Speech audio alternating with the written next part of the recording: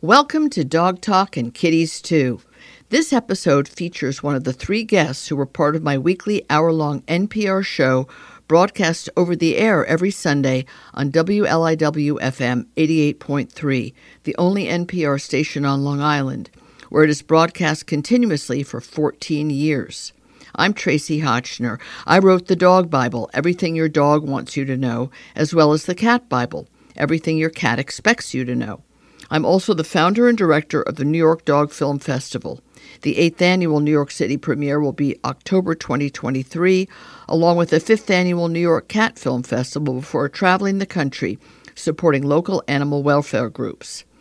This show is about dogs, cats, and other creatures who share the planet with us. Please check out my other Pet Talk podcasts at tracyhotchnerpets.com. I would not be able to bring you this show without the generous support of Dr. Elsey's, the privately owned litter and cat food company founded by Dr. Bruce Elsey, a feline-only veterinarian. He personally created many styles of litter to make sure that even the fussiest cats would not have out-of-litter box problems, the number one reason people abandon their kitties.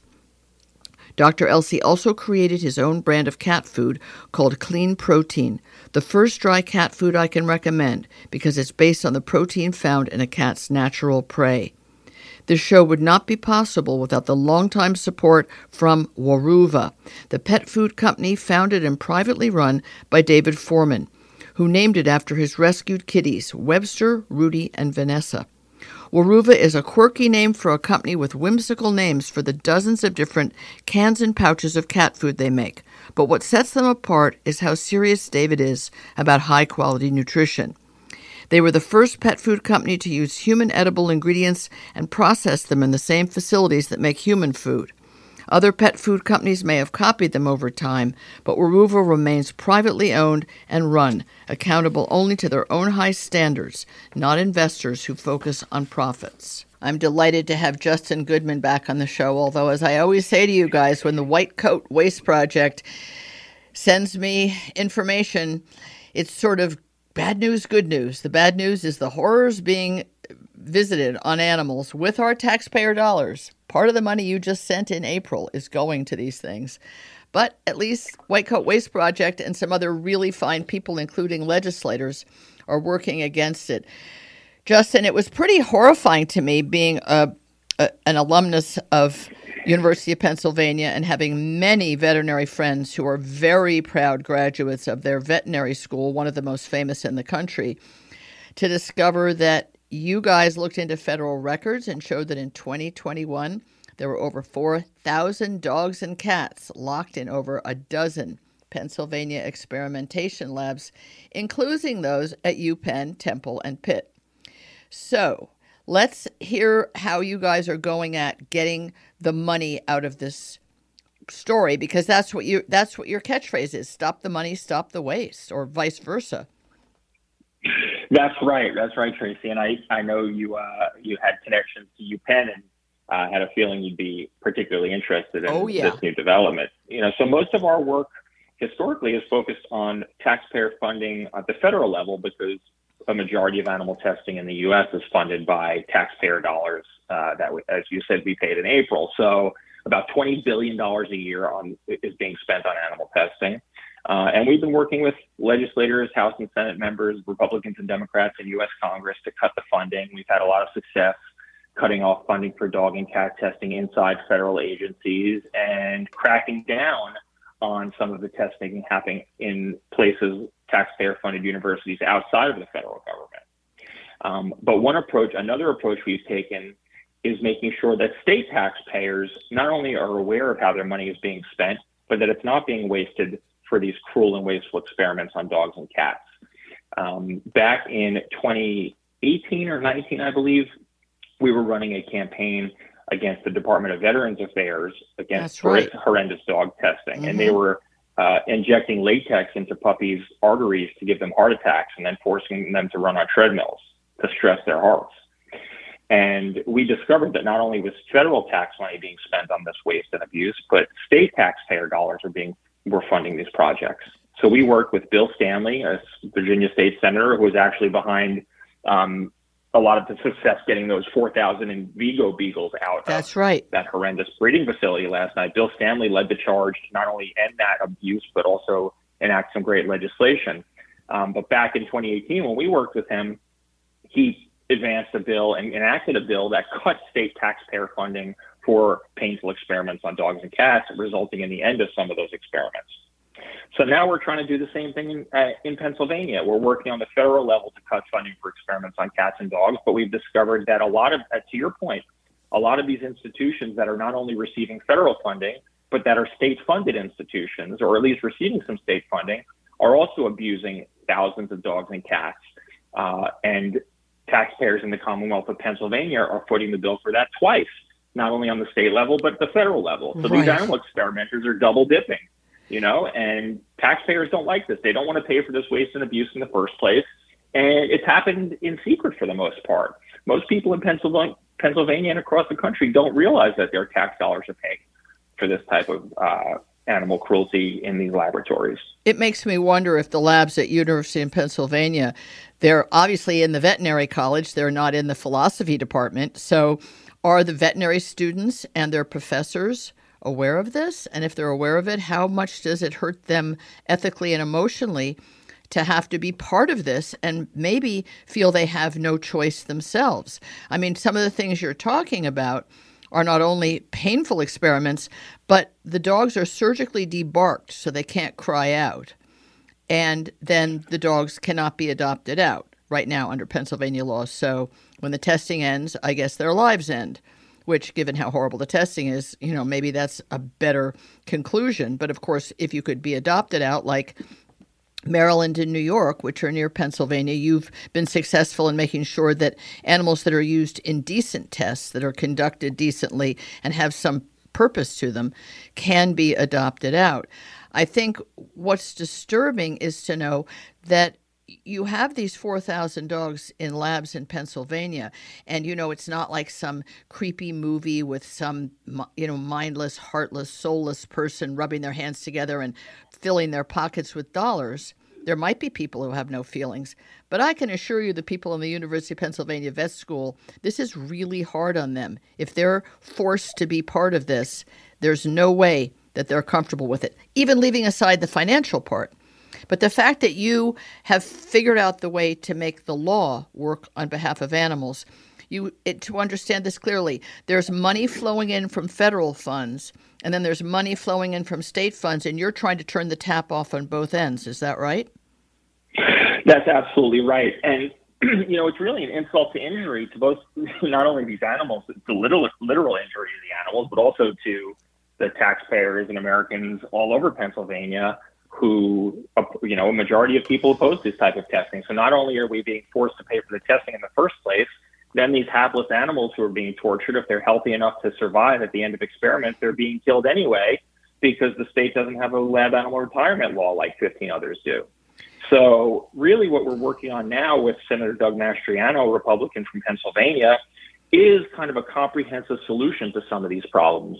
So his bill, which is SB 658 for any listeners in Pennsylvania who might want to reach out, it cuts funding for painful experiments cuts state funding for painful experiments on cats and dogs, requires that laboratories experimenting on cats and dogs with state funding allow those animals to be adopted out at the end of experimentation.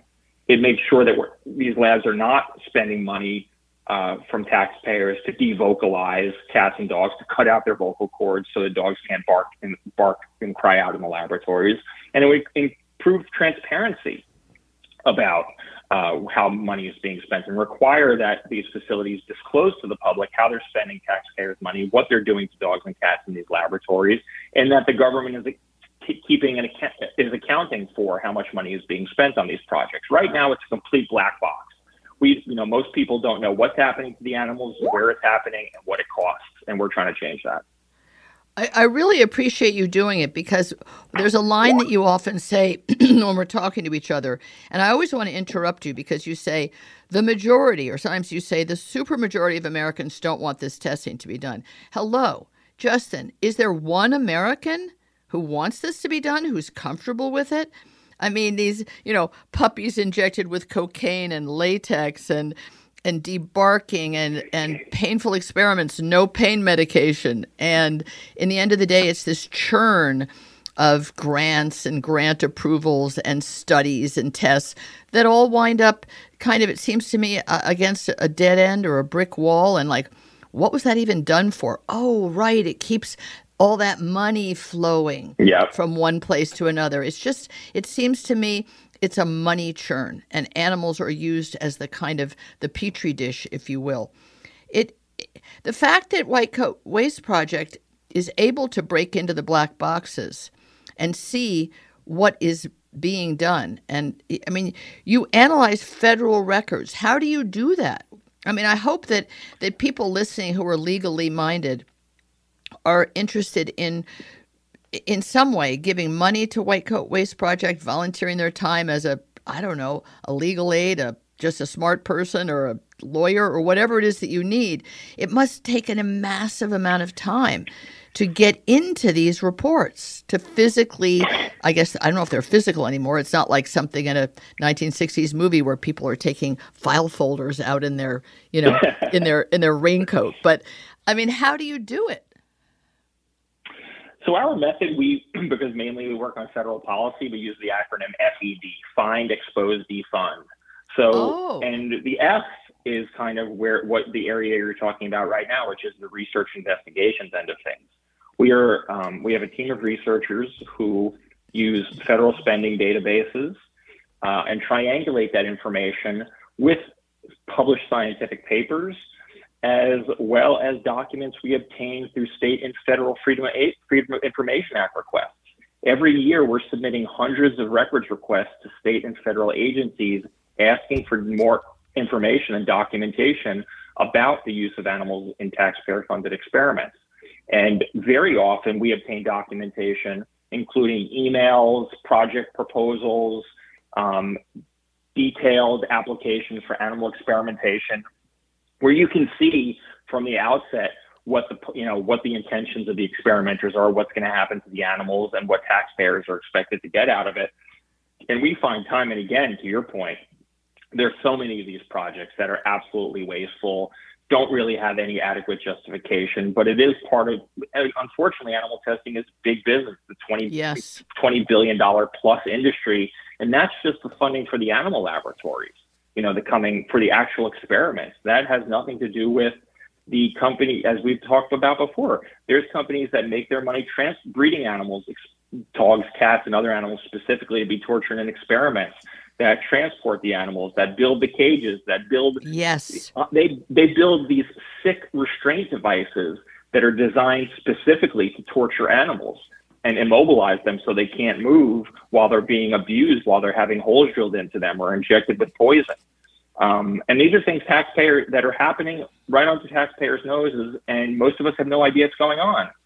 So we feel like it's our obligation. Obviously, it's our mission as an organization, but it's our obligation to taxpayers across the country, to animals, to animal lovers, to anybody who cares about this issue for whatever reason, to get that information out of the open and let taxpayers decide if the price is right. And I can guarantee you, in most cases, they won't come to that conclusion. Well, the price is really wrong. I mean, we'd all pay money to have it stop because of the madness. I mean, it is a form of madness, but it's part of a capitalist society that's kind of run amok.